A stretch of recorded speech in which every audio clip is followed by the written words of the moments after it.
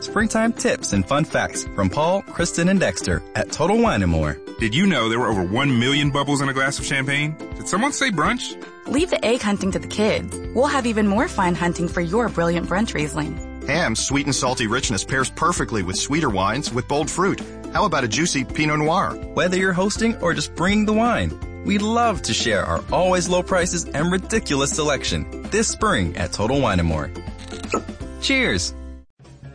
This is ContactTalkRadio.com. Consciousness in action. And you are taking action into your consciousness by tuning into Contact Talk Radio. And on TuneIn.com, Hing.fm, and UpSnap Mobile. Contact Talk Radio. From burnout and exhaustion to joy and fulfillment. Through the act of serving consciously, it's time to rediscover your passion. It's live with Elizabeth and guests on the Contact Talk Radio Network. Good afternoon, everyone, and welcome to Serving Consciously. I'm your host, Elizabeth Bishop, and as always, I'm so pleased that you decided to tune in today. And thank you for being here with us as we spend another hour exploring what it means to be in conscious service. I would invite you to visit servingconsciously.com for more information and resources related to the conscious service approach. There's going to be some really exciting new things coming up this fall, and I want to be sure to keep you posted about that. If you're interested, feel free to sign up, and you never get very many emails from me, but I will keep you in the loop when the exciting things are starting to happen. I'm really very excited about our show today because it fits so well with my love for paradox and living in the gray area. The conscious service approach itself is based on a blend of many perspectives, beliefs, and philosophies. And I'm a firm believer that there are many paths towards enlightenment and joy and many expressions of what it means to be of service in the world. So today I'm really thrilled to introduce you to my guest, Dr. Jeffrey Rubin. Dr. Jeffrey Rubin is the creator of Meditative Psychotherapy, a practice that he developed through insights gained from decades of study, teaching, and helping thousands of people flourish. The author of the critically acclaimed books Psychotherapy and Buddhism, The Good Life, and A Psychoanalysis for Our Time, Dr. Rubin is a practicing psychotherapist in New York City and Bedford Hills, New York, and has taught at various universities, psychoanalytic institutes, and Buddhist and yoga centers. He lectures around the country and has given workshops at the United Nations, the Esalen Institute, the Open Center, the 92nd Street Y, and Yoga Sutra. His pioneering approach to Buddhism and psychotherapy has been featured in the New York Times Magazine. I'm so thrilled to introduce you and welcome you, Dr. Jeffrey Rubin, to the show today. Thank you so much for being here. Thank you for having me, Elizabeth. I'm wondering if we can start off like I always do, and perhaps you could tell our listeners a bit about your journey and how you came to be doing the work that you're doing right now. Absolutely. I was a traditionally raised white male in the New York area. I was competitive. I loved reading, and I loved sports. And I loved basketball. And basketball was probably, in a certain way, I see it now, my first spiritual path. Mm-hmm. And when I was 18, senior year in high school, I had a mystical experience playing basketball. Our team was up by 2 points with 10 seconds to go. The other team hit a shot. Or actually, we were down, and 5 seconds ago, they hit a shot. And time started slowing down, and everyone was panicked, and time's slowing down for me. And I went over to my coach, who was also my English teacher, and I put my hand on his shoulder, and I said, tell them not to panic and tell them to get me the ball.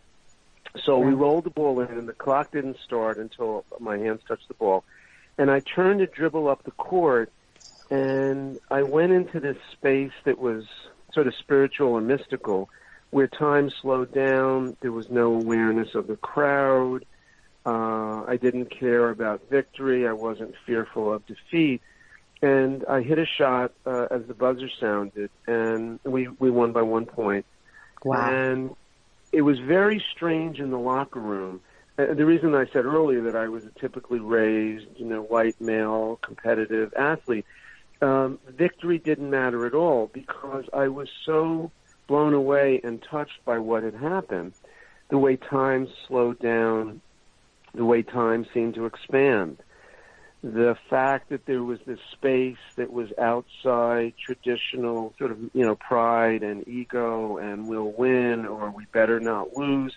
There was just none of that. I felt like a window, I saw through a new window or a door opened up into this other realm that I could call the spiritual, I could call the mystical, but I was graced by something else. And that became the seedbed of two questions. What is this thing?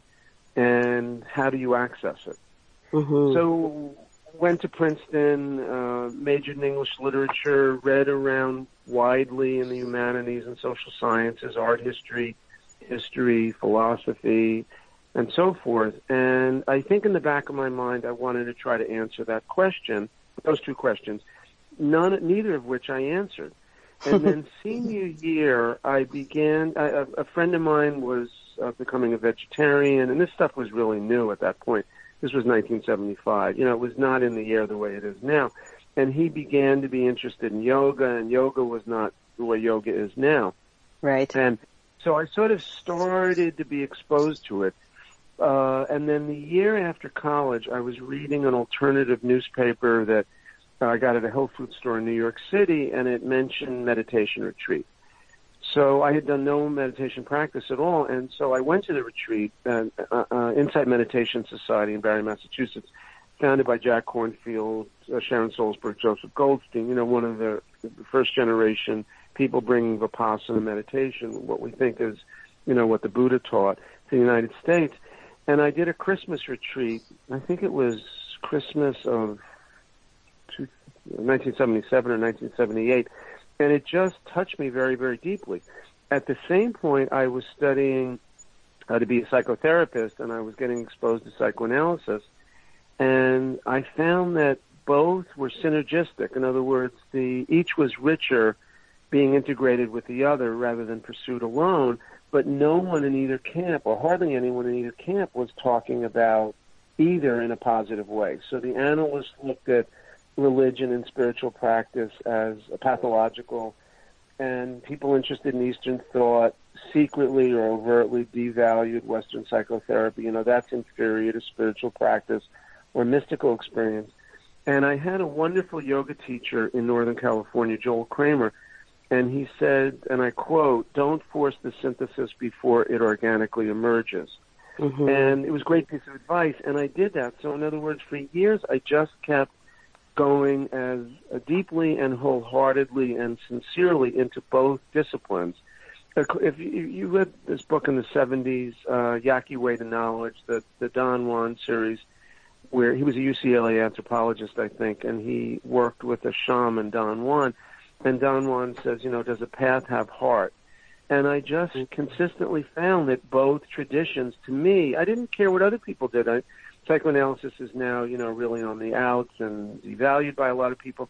But both disciplines spoke to me, and so I just kept studying both deeply. And I mean, really sincerely, so I'd be walking down the street and trying to live the Buddhist ethics. It wasn't intellectual for me.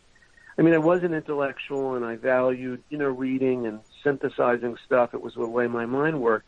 But on an emotional, visceral level, I was really interested in understanding both traditions as deeply as possible and embodying them, not just studying them. They were a way of life. They weren't just something that I was studying. And then over time, I started seeing patterns. I started to see the way they were complementary. I saw the ways they were different, but also like the sense of self, the sense of identity, very, very different.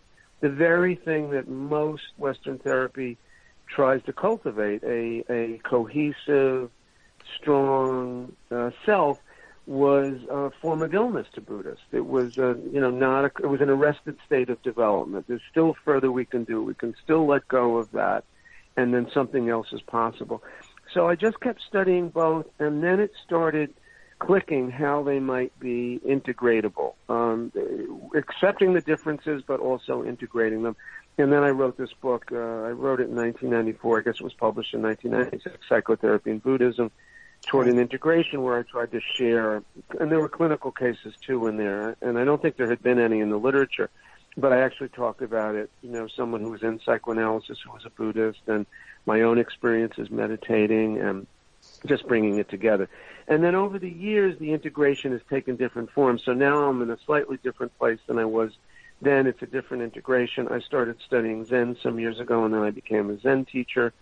And so that influenced the original sort of Buddhism that I was studying, had a slightly different flavor once I started studying Zen some years ago. And so I've, continued to try to evolve. But that's the essence of it. And does that make sense? And do you have any questions? Is that clear what I'm saying? It absolutely is clear. There's so much about what you said that just resonates with me. And number one, when you talked about the path with heart, does the path have heart? It just sounds to me like you just kept going back to that and saying, I don't know exactly where this is leading or what's going to happen, but I'm just going to follow what has heart and meaning for me. And I think that that's so powerful. Exactly. Yeah. And I completely And it's funny relate. because at times I'm sorry, say it again? I said I completely relate because it was the same experience I had. I had been, I did my diploma in developmental services, and I went back to university for a bit, starting a bachelor's in psychology. And then I left it. I abandoned it for about 10 years and thought about, will I finish that? What should I do? Whatever.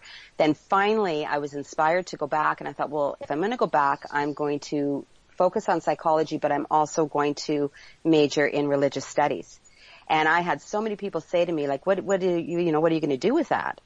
And I was saying, I don't know. But those are the two areas that I'm interested in, and I'm just going to go with it. And I love that whole idea of let it emerge organically, and the way of life that you're embodying it, because you learn so much through actually walking it, as opposed to just thinking about it, right? Just That's beautiful. right. That's right. And then the integration has a deeper authenticity and integrity because it's organically coming out of your experience. It's not superimposed. When I lecture on this sort of stuff, and especially when they're younger people in the audience, I say, look, this is really important. I often say this towards the end. I say, this is just my path. It's not, it's a footprint for my path. And I say this at the end, at the intro in psychotherapy and Buddhism. All of this is meant as a footprint of my journey. It's not meant as a blueprint for your journey. You will have unique life experiences. You will have unique strengths, and you need to be open and alert to them and not be colonized by anybody else, me or anyone else in any of these fields or any field you're interested in. Even if they're wonderful masters in it, their journey is their footprint. You have to find your own path. But that's where I feel hope in the 21st century for more and more what I call social evolution, because if we're each drawing on our unique strengths, then some new synthesis and integration comes that's very heartfelt and it's organic to each person. Yes. Oh, what a powerful statement. Footprint of my journey, not a blueprint for yours. That is just amazing. I feel the same way about the conscious service approach. I mean, all we can do is share what we've learned along the way, and then it really is about people finding their own way and their own, heartfelt direction and contributing from that place. Imagine what our world would be like. Yeah. Exactly. And then if we could connect, there's a new book I'm working on that came out of the sort of horror of, the American political situation. And I started listening very closely to what my clients, many of them were going through a lot of agony about it. Earlier traumas were triggered, and they were sent back to, younger places when they were voiceless or silenced or bullied and so forth. And then the animosity between, the sort of two sides of the political spectrum in the United States. And so in a heartfelt way out of that came a lot of painful questions for people and a sense of lostness also. And so out of that, I started trying to sort of watch what I was saying to them and really note it and start to take notes. And I'm deep into a book now about how to cope now. And the way I conceive of it right now is the last chapter will be Dreamers of the World Unite. And coming out of what we just said a minute ago, if we all support each other in our individual journeys and we come together with mutual respect, curiosity, openness to surprise, then something synergistic arises, something that's greater than the sum of the parts. And I feel hope about that also, if we could just do that, which is the opposite of the, I don't know how it is in Canada. I have some good friends in Canada, but I don't have a pulse, on the politics the way I do in the United States. there's just a culture of hate and a culture of animosity, and that's not code for, one side, Trump supporters. That's a code for everybody. It's just in this eternal battle. And I think there's another way, and I've been graced by being exposed to it in my own life. Wonderful teachers that supported me and people that gave me space along the way, to find my own path. And so I think there's hope in that if we could all come together from a grounded place of pursuing what we value and love, and then being interested in other ways and other paths, and then somehow see if there's conversation across the divide, something new can come out of that that's unexpected and that could be very powerful and very healing. I love it. I totally agree with you. What a beautiful statement. Here in Canada, one of our biggest social concerns and within our country has to do with the relationship with Indigenous people. And that, I think there's probably a lot of elements in that conversation that would mirror the same kinds of points you were just making regarding the state of affairs in the States as well, But really, because it's the same thing. It's opening and being, willing to hear and have that respect. And let's bring it all together and have this conversation instead of continually going back and forth about who's right or who's wrong or, that kind of thing. It just doesn't get us anywhere. It doesn't get us anywhere. Some years ago, I was at a party and I was standing next to Peggy Noonan, who is an author and a speechwriter for Ronald Reagan, I think. And I said to her, if you really look at it honestly, whether it's, quote, right-wing talk shows in the United States or, quote, left-wing, whatever words you want to use, the hosts tend to do one of two things, in my opinion. They either have someone on who's a foil, that they can battle with, or they have someone that they totally agree with. And I said, Peggy, how much does anyone ever learn anything new? And I said, I don't know. I mean, how much does the host learn anything new? So I said, frankly, to me, that's an unmitigated disaster. Like, what's the point? And I think something else is really possible. And what's possible is this dialogue of surprise, this dialogue of curiosity and surprise that you were just talking about in Canada with Indigenous people. What if we could have a conversation where the goal wasn't to put the other one down or fortify our own position, but the goal was to hope there would be some surprise, there'd be something new, we'd grow. Education, I think, comes from the Latin educare, and it means to go beyond where you are now, to lead beyond or go beyond. How often are we led beyond where we are? So that's what I'm most interested in, and that's where I think, Elizabeth, is most life, conversations with people that lead us beyond, not just fortify or justify what we already believe, because we already know that, so we're not learning anything new.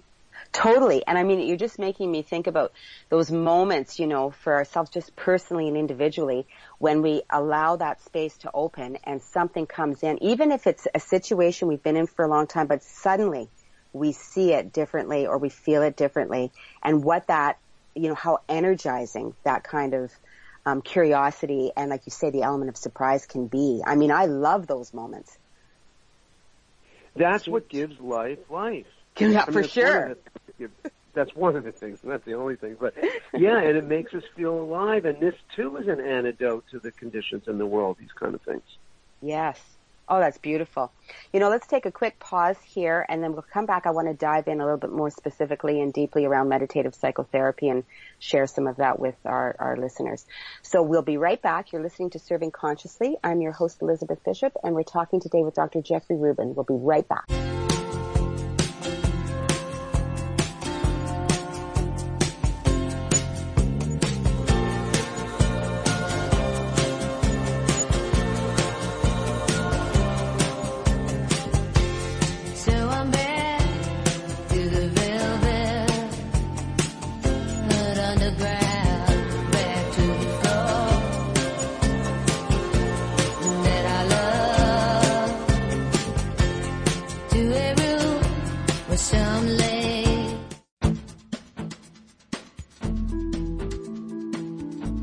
Is part of your life mission to be of service to others?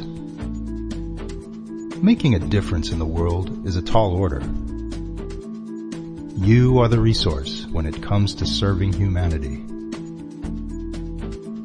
Beyond taking care of yourself, learn to create self-connection in your life. Integrate who you are with what you do. You will find a source of inspiration and energy that surpasses your wildest imagination.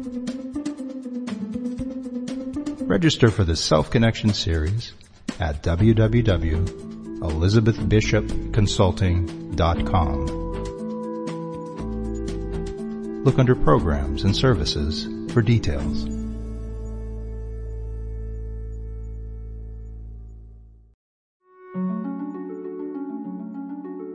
Are you a helping professional looking for inspiration, resources, and community?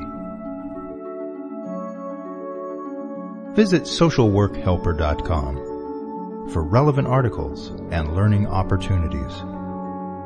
Connect with other difference makers in the world.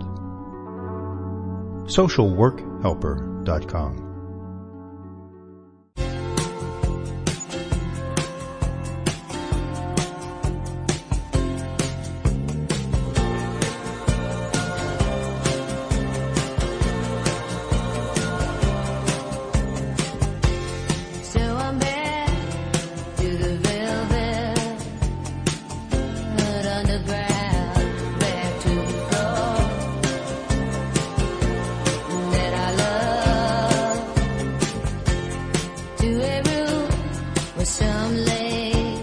Welcome back to Serving Consciously. I'm Elizabeth Bishop, and I'm so loving this conversation we're having right now, Dr. Rubin. We're talking about meditative psychotherapy, and we're talking about a blend, really, of Western and Eastern practices. And just we're zeroing in on that idea around the element of surprise and opening ourselves to things that we don't already know, and how that can really expand our conversation and our experience. And it really is what makes life rich. Really, it is. It's part of it, at least, like you were saying. Jeffrey, I'm wondering if you could describe for listeners just a little bit more specifically what you mean by meditative psychotherapy, and maybe even touch on those three elements of the approach, the stereophonic listening, understanding and meaning, and liberated intimacy. Would you be able to do that for us? Absolutely, absolutely. So, meditative psychotherapy arose out of decades of my own exploration of both traditions.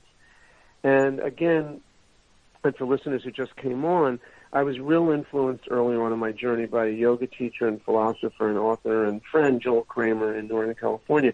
And he said to me, don't force the synthesis before it organically emerges. And so as I did that, I was able to not superimpose on either tradition my own ideas, my own beliefs, my own blind spots, my own prejudice, but I was able to let them come to me and touch me, and then I was able to see things in them that I wouldn't have seen if I was too rigid about the whole thing, too dogmatic about it. So what I began to see is that the meditative tradition was wonderful at listening, and it was just wonderful at. Years ago, I worked in a I volunteered in a drug treatment program in a local mental health center. And what we wanted to test was whether meditation and yoga would help young adults that were struggling with addictions. Actually, most of them were teenagers struggling with addictions. So at the end of it was an 8-week program, and I taught them Buddhist meditation and Hatha yoga. And at the end of the program, a girl who was about 15 said to me, I used to listen to music, now I hear it. I used to eat food, now I'm tasting it. I used to look at snowflakes, now I'm seeing them. And so that's what I began to feel on a very experiential level meditation did. It helped me, see what I looked at, taste what I eat, hear what I listen to literally, it's a cliche now, but to be more present. And then what happens is you miss less life, and your life feels more alive and vital. You're more connected to yourself. In Zen language, you're more intimate with yourself. You know what you feel. You're less self-critical. You're more self-accepting, and eventually more empathic and compassionate, and then hopefully, wise action. So I felt that the first ingredient in meditative therapy was the awareness that came out of meditation. Therapy, of course, all different schools emphasize awareness, but there was something different about the meditation, and what that was the quieting and focusing of the mind. Yes. Imagine that we had a group of people, and they had wonderful camera lenses, but their hands were shaking slightly, nearly imperceptibly, as they held the camera, or they held their cell phone, slightly shaking. The picture may be blurry. Mm-hmm. Now imagine someone with a less developed lens, less wide-angle lens, but their hands are still. Yeah. So the first example was a metaphor I came up with in this article, Deepening Listening, The Marriage of Buddha and Freud. And there I talk about just about the listening part of all this. So, but I'll summarize it now. So the thing with therapists is they're often listening, but their mind is maybe slightly not deeply still, deeply concentrated. Now, therapists out in the audience may blanch when they hear this, and I would have reacted when I heard this, but you have to meditate to see what I'm saying, or to see if what I'm saying clicks for you. But for me, let me put it in personal terms. For me, I thought I was present. I thought I was listening. And then once I started serious meditation practice, I saw there were deeper and deeper levels of inner concentration, inner focus, inner stillness. Right. So let me give a concrete example and make it easier here. So some years ago, I taught at a psychoanalytic institute near me, the Westchester Institute for Training in Psychoanalysis. And it was a listening course, and they had faith in me, so they allowed me to bring in Buddhist meditation. It may have been one of the first times that Buddhist meditation was brought into a psychoanalytic institute explicitly in the curriculum. So basically, I started the class with 40 or 45 minutes of yogic breathing and Buddhist meditation. And then we started speaking, we read articles, and we talked about cases. But to a person, the student said, I thought when I came in, I was present. And they were middle-aged, they were experienced people, they had been seasoned people, they had been through life. And all of them said, I thought I was present and I thought I was aware when I came in the room. I had no idea the deeper levels. So you have to do an awareness practice to see if what I'm saying is true. And awareness practice could be Tai Chi. It could be something that used to be in the States and it's probably less well known now, sensory awareness. It doesn't matter what the path is, but it's any path that systematically trains being very, very present. Not the idea of it, the experience of it. Yes. So that's the first stage of meditative therapy, listening in a different sort of way. Now, Elizabeth, you mentioned stereophonic listening. So what I mean by that is, okay, so we've established, or hopefully I've gotten some of the audience curious about the value of meditation, or those that are already meditators sort of with me on this. Yes. Now, here's the twist. Western therapy, or psychoanalysis in particular, offers something to listening that I began to feel was not in meditation. So again, the first thing was meditation was hugely helpful in me being more concentrated, focused, more equanimity, being more present. But then I began to see, again, because I didn't have an assumption that it was superior to the West, I just looked at what each offered, the dialogue of surprise that I mentioned earlier. Then what I began to see is something is missing. And what's missing, or at least for me, what was missing was, and I realized this a few years ago, meditation is not focused on meaning. Right. Buddhism has ideas about how the universe works in a deeper, larger way, what philosophers call ontology, the nature of the universe and all that. But they're not interested in the specific meaning. What contemporary Buddhist teachers in the States may say, for example, is we're focused on process, not content.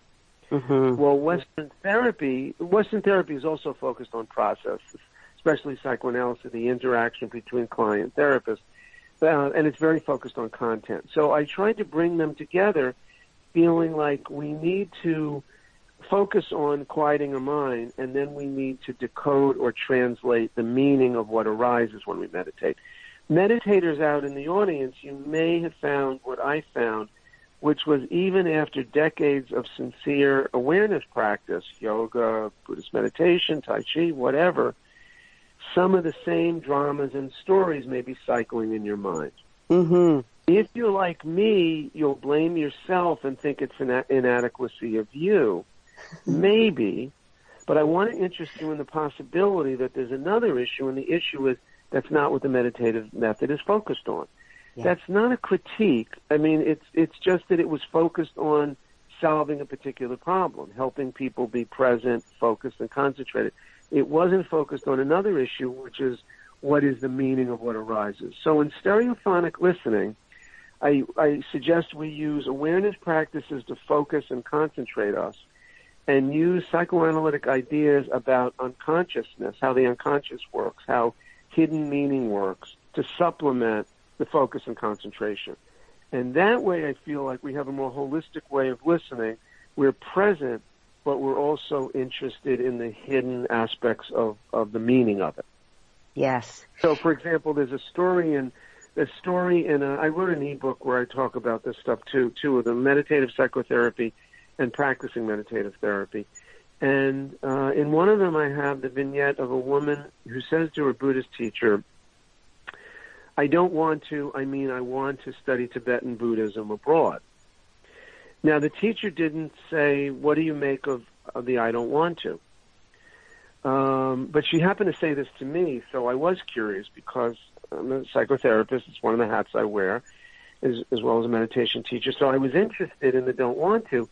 But before I could say anything, she said, I guess that's a slip of the tongue, which was this idea of Freud that sometimes we say more than we know. And I had an elderly woman that I was treating once, and she said, Friday I'm going to my executioner, my executor. So often, Freud's idea was that we often say more than we know. It's part of what he means by the unconscious, and sometimes it comes out in speech. And one form that it sometimes comes out in what Freud called slips of the tongue, where we say things and then we say we don't mean them, but maybe part of us did mean them. Yes. So this woman said to me, I don't want to, I want to, and then we were just looking at each other, and then she said, I guess that's a slip of the tongue. And then I said, well, what comes to mind? And she said, well, I love Buddhism, but it's not everything, and maybe I'm doing it because my boyfriend is very into it. And I started hearing the hesitation and the mixed feelings about it. And when I wrote this up, I wrote, the Buddhist teacher wouldn't know to ask why she said, I don't want to go to Tibet, I want to go. He would just think it was a kind of perceptual, or he or she would think it was a perceptual glitch. Right. So there's where the Western comes in, and I think this is very, very important. Both are very, very important points. Meditation will help meditation will help therapists listen better, and therapeutic ideas about hidden meanings and the importance of the past can help meditators understand more of themselves and thus work out some of the tangles in their practice. Years ago, after, I guess it was the summer of 1978, so the first retreat I did must have been in January of 1977. So in the summer of 78, I went to Naropa, the Buddhist college in Boulder, Colorado, to follow the person that had been my first teacher in the retreat in December 77, Joseph Goldstein. And I did a 6-week course at Naropa called Essential Buddhism, and I ran into Joseph mailing a letter one Saturday morning, and I was earnest and young and, inexperienced, but very, very curious about this stuff. And it was my life, and I was, exploring. So I see him in the post office, and I say, Joseph, how do you bring meditation and therapy together? I'm trying to do it in my own life. And he paused, and as usual, he had a very sanguine answer, a very wise answer. And he said, if you work out issues in therapy, your mind gets more entangled. If your mind gets more entangled, you can go deeper in your meditation. If you go deeper in your meditation, you can notice your tangles and untangle them, and so it goes, and so it goes. So each, again, can be complementary, can help the other. Beautiful. And so that's the first stage, this listening in this stereophonic way. By stereophonic, I mean on 2 channels at once. Being present for what's really presented, and then what's not being said that may be important, the person's emotional tone.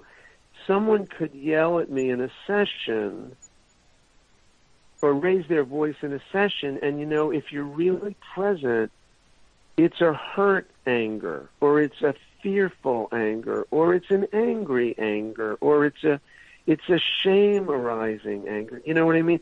There are gradations, just like silence. If we were silent right now, there could be a hostile silence. There can be a generative silence. There can be a mulling over silence, a creative silence. I guess that overlaps with the generative, but we start to see the deeper levels when we listen on these two levels at once. So that's the first stage, the stereophonic listening on two channels at once. Second stage is this meaning that I just talked about. What does all this mean? Why does someone walks into my session and they thrust the check in my face? Session's just begun. Why do they thrust it in my face? Again, it could be like, it could be a glitch or mean nothing, or it could mean what I discovered with one person is they were afraid that they would forget. With another person, it was they were maybe mad about something the previous week, and they pushed the mad away by sort of buying me off, by giving me something. It can mean many things, so we need to know what the things mean. Again, this is a little bit different than Buddhism because it's not, not focused on meaning. Although, let me be clear, that's something I was not clear about. You can, of course, learn about a meaning with an awareness discipline. And Zen, they call it prajna wisdom, the intuitive leap that comes when you're very intimate with something. So you could be listening to music, gardening, cooking, talking to someone, and without any effort, suddenly, seemingly out of the blue, an epiphany comes, an insight comes, a empathy with something that they said comes. The Zen calls this prajna wisdom, and so it can come from meditation. It's just that meditation, because it's not focused, so in other words, meditation can help us learn the meaning of stuff, but since it's not that focused on it, we need to bring in Western ideas about how do you translate meaning, how do you decode the meaning of something. But both can actually help. You can be meditating, not even in any kind of therapy, and suddenly a wealth of insights come. And that's probably happened to all of the meditators out there. All I'm saying is that sometimes we need to also actively inquire about the meaning of something. It doesn't just come to us, but it can just come to us through meditation. So that's the second stage. What does something mean? Does that make sense? It totally makes sense. And to me, that's without those two elements there's very little possibility for integration and active, like walking it and living it. That is key, right? Just to be aware, but then to inquire and then to understand what the personal interpretation of that is, that whatever it is, like you said, that comes up. Makes total sense. Let me give a concrete, painful example. And I was realizing this the other night. So those that are not happy with the American president, as I said, can be triggered, can be beamed back to earlier trauma, can be very angry at supporters who seem more into him the more he defies conventional behavior. I'm trying to say this non-judgmentally, just very descriptively. So, but how they interpret all that, the people that are down on him or down on his base, or people that, would say, as Hillary said, and I think in a mistake, the deplorables, the people that feel that way, they're seeing something through a particular lens. You know what I mean? The Trump supporters then become the bully in their mind that bullied them when they were, in puberty. Or Trump becomes the dad or the mom that did X, Y, or Z to them. And so they get very embedded in their mind, and then there's no space. This is a very important part of The Art of Flourishing, the first chapter, expanding inner space. What I began to see was that we all have this capacity, and I call it inner space. You're exercising it right now, Elizabeth, it feels like to me, where we're present, open, we're kind of quiet and spacious. And it's hard to recognize it if we're not thinking about it, but when we are alert to the concept, we can start to notice it. And then if you start to listen, people will use spatial language, but I think we don't usually register it because we don't have this concept. They'll say, I got to get out of our home. I need some space. So a couple in a tense situation, in an apartment or a house, one will say, I got to get out of this space. Someone will say, this isn't a safe space. It's spatial metaphor. So I really began to listen to that and hear that. And when we have our inner space collapsed, or our inner space imperiled, or our inner space threatened, we react very differently than when we have expanded inner space. So yes. I start the book out by talking about expanded inner space, which you can get listening to comedy, with a friend, physical intimacy, gardening. And in fact, it's less important than I list things and more important that the audience reflects on those times when they feel quiet, alert, and literally spacious. Yeah. Often now when I teach meditation in public, or even if I'm going to lecture, even when I'm lecturing on the material on this new book, I lectured at a Buddhist center a few months ago on this new book. I was calling it Sources of Hope in a Runaway World. Now it's differently titled, but I had them write down how they felt, the people in the course. And it was a Friday night and then a Saturday seminar, Friday night lecture and then Saturday seminar. Write down how you feel. And then we did some practice for about 20 minutes, yogic breathing and Buddhist meditation practice. And then write down how you feel. And then share it. And what people inevitably found was the same stuff was going on. The anxiety about coming to the workshop. What will this be like? Will it waste my time? Will it be great? My lower back hurts. I have a little tension in my left shoulder. My head's vibrating a little bit. Whatever was going on emotionally, physically, even spiritually, they inevitably found that sometimes it lessened. Sometimes what was going on amplified, so I can feel exactly what my head feels like, or I can feel the contours of the anxiety a little bit better. In other words, more intimate with themselves. Or they said, or most of them said, but somehow I feel more space around it. Wow. I feel it's okay that it's there. That's what I mean by inner space. The same thing is still there, but you literally can move around it better. It's the difference between a garden and every bed is so close that you nearly trip when you're walking in between, versus a garden where there's space between the beds and then you can maneuver more easily. Or a relationship where there is a conflict or misunderstanding or hurt or fight, but you don't feel endangered by the other person. In fact, you feel that you're a friend and in your corner.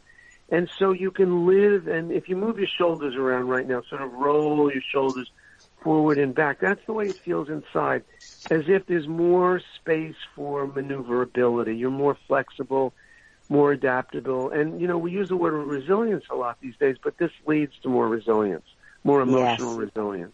You can work with, whatever is being presented.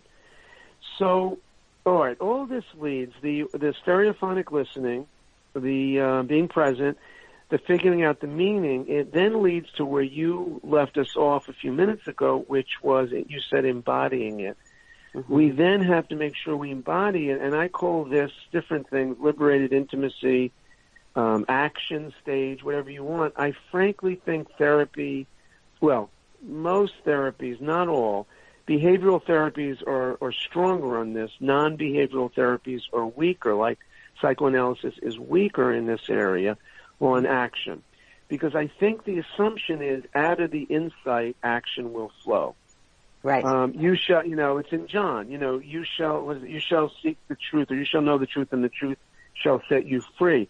Mm-hmm. Sometimes, yes, but I think sometimes people find, no, I know it, and people will say this in therapy on either side of the, equation. Therapists will say this, clients will say this, I know this, but yet I still do this. Yes. I don't want to drink coffee, or I don't want to overeat, or I want to declutter, or I want to stay more connected with dear friends, but I don't quite, or I want to go to the gym, or I want to garden, but I don't, or I'm inconsistent with it. I think a lot of people, struggle with that. So this is the third stage, action. And what I feel is we need to think about action and what I call liberated intimacy, not just listening and awareness of what arises, the meaning of it. Those are great. And let me be clear, sometimes that will lead to wise action, but when it doesn't, we need something more. So let's actually talk about liberated intimacy, and then we'll talk about action. So psychoanalysis is actually very strong on an aspect of stage 3, and that's the liberated intimacy. So we are present, we're mindful, we figure out the meaning, and then what therapy adds to the equation, well, especially a school like psychoanalysis, is that we convey what we're struggling with in relationships.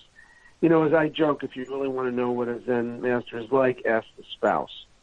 Because it's not impossible to be on the cushion or on the yoga mat and be very mellow.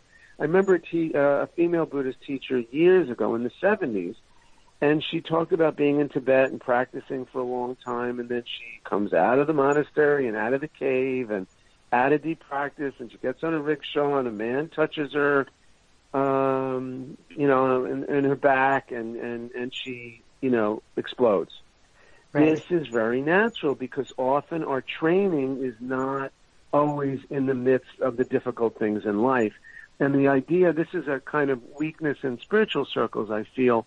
It's assumed that there's a carryover, and often there is a carryover, but sometimes there's not. There's not the embodying of it.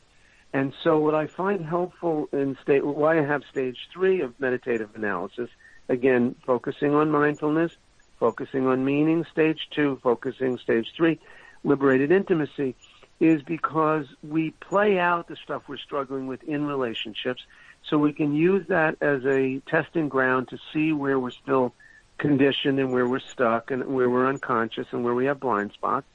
And then we can use the relationship to cultivate healthier ways of self-care, better ways of relating to other people. So I feel that's the third ingredient, this relationship, this emotional intimacy with other people. And then it's easier to embody it. And then it's easier to bring this in the world. Our actions become wiser. Yes, and visible, and we can feel it and we're living it. I often think about, when we know something intellectually, like that knowing in our head, because everybody, I believe, has that experience. You know something and yet you can see yourself going completely against what you already know to be true, or the choice that you want to make, like you said.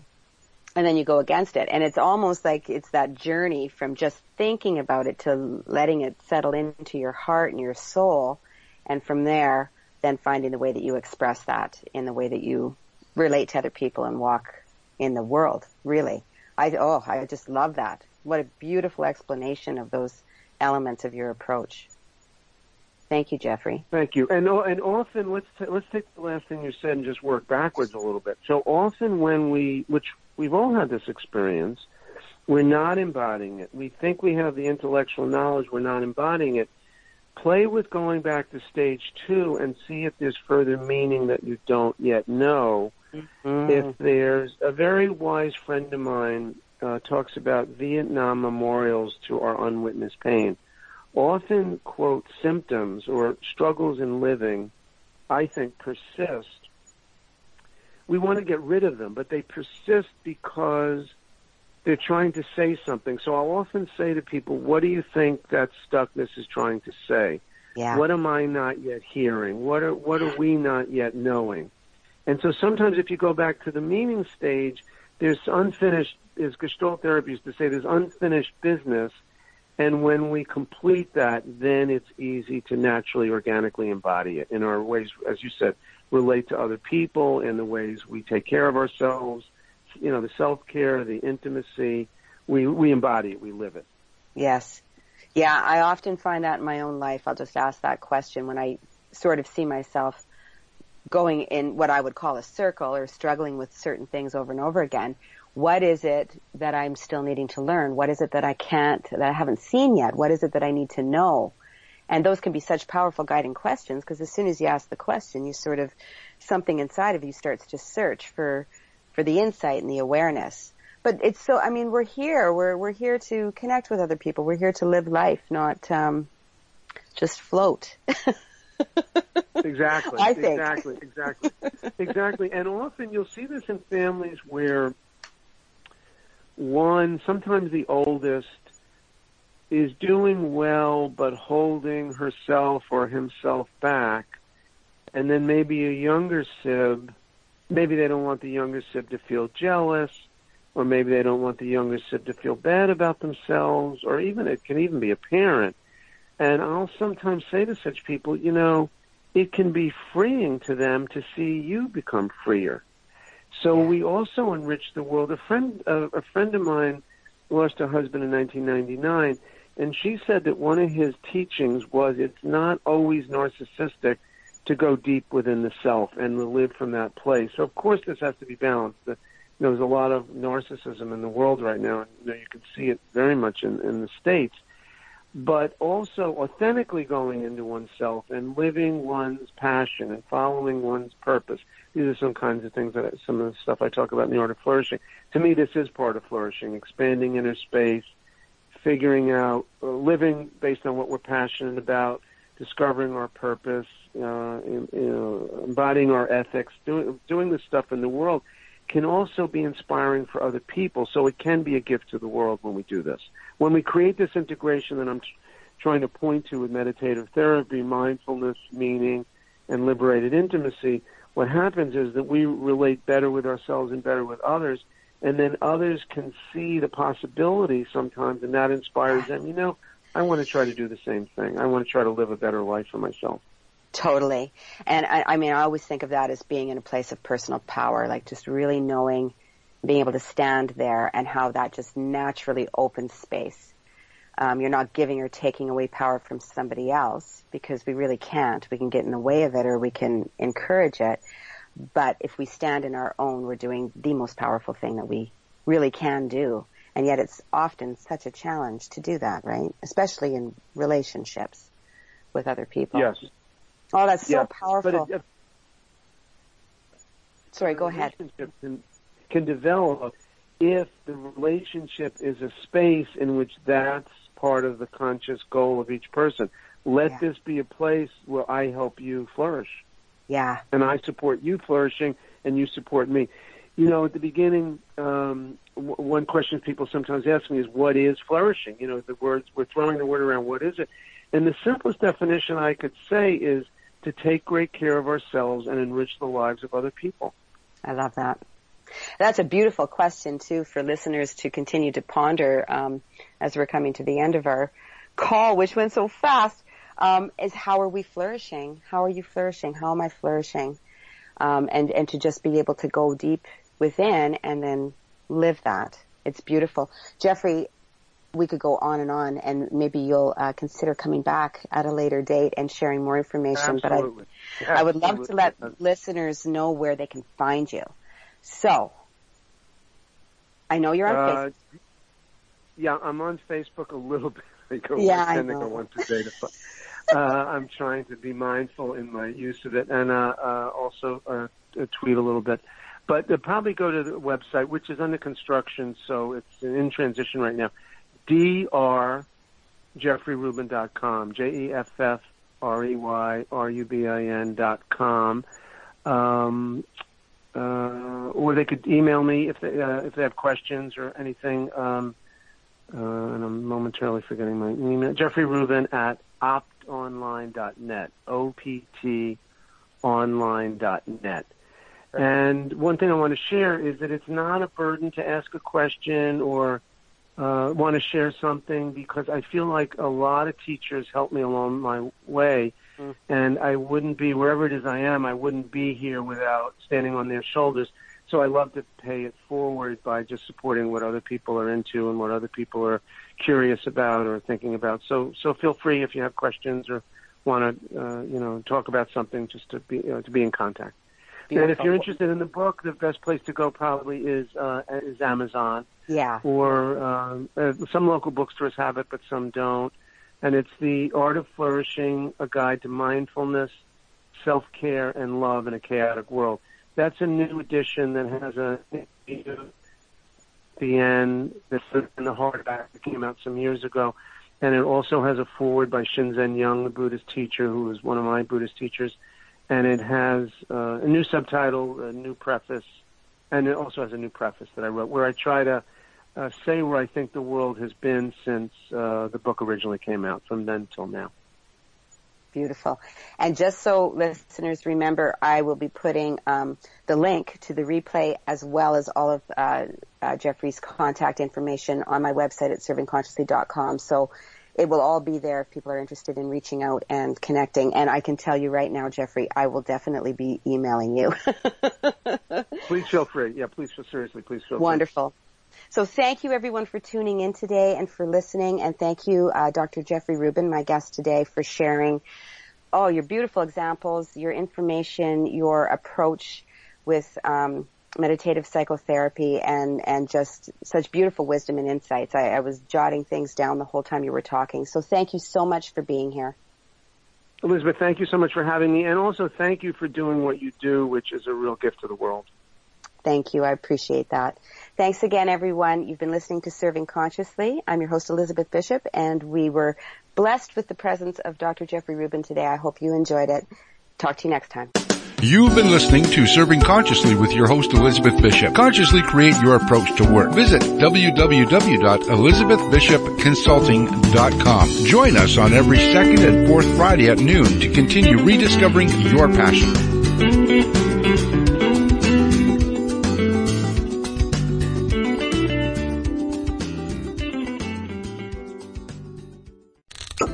Springtime tips and fun facts from Paul, Kristen, and Dexter at Total Wine & More. Every bunny loves honey glazed carrots. A great side dish for your springtime celebration and a delicious complement to a sweet, bright Moscato. Wine is made in virtually every country in the world, and I'm ready to give you a tour to find the right one. Serving lamb this season? Try it with a bold Cabernet from the trendy Paso Robles region. Whether you're hosting or just bringing the wine, we'd love to share our always low prices and ridiculous selection this spring at Total Wine & More. Cheers! Springtime tips and fun facts from Paul, Kristen, and Dexter at Total Wine & More. Every bunny loves honey glazed carrots. A great side dish for your springtime celebration and a delicious complement to a sweet, bright Moscato. Wine is made in virtually every country in the world, and I'm ready to give you a tour to find the right one. Serving lamb this season? Try it with a bold Cabernet from the trendy Paso Robles region. Whether you're hosting or just bringing the wine, we'd love to share our always low prices and ridiculous selection this spring at Total Wine & More. Cheers!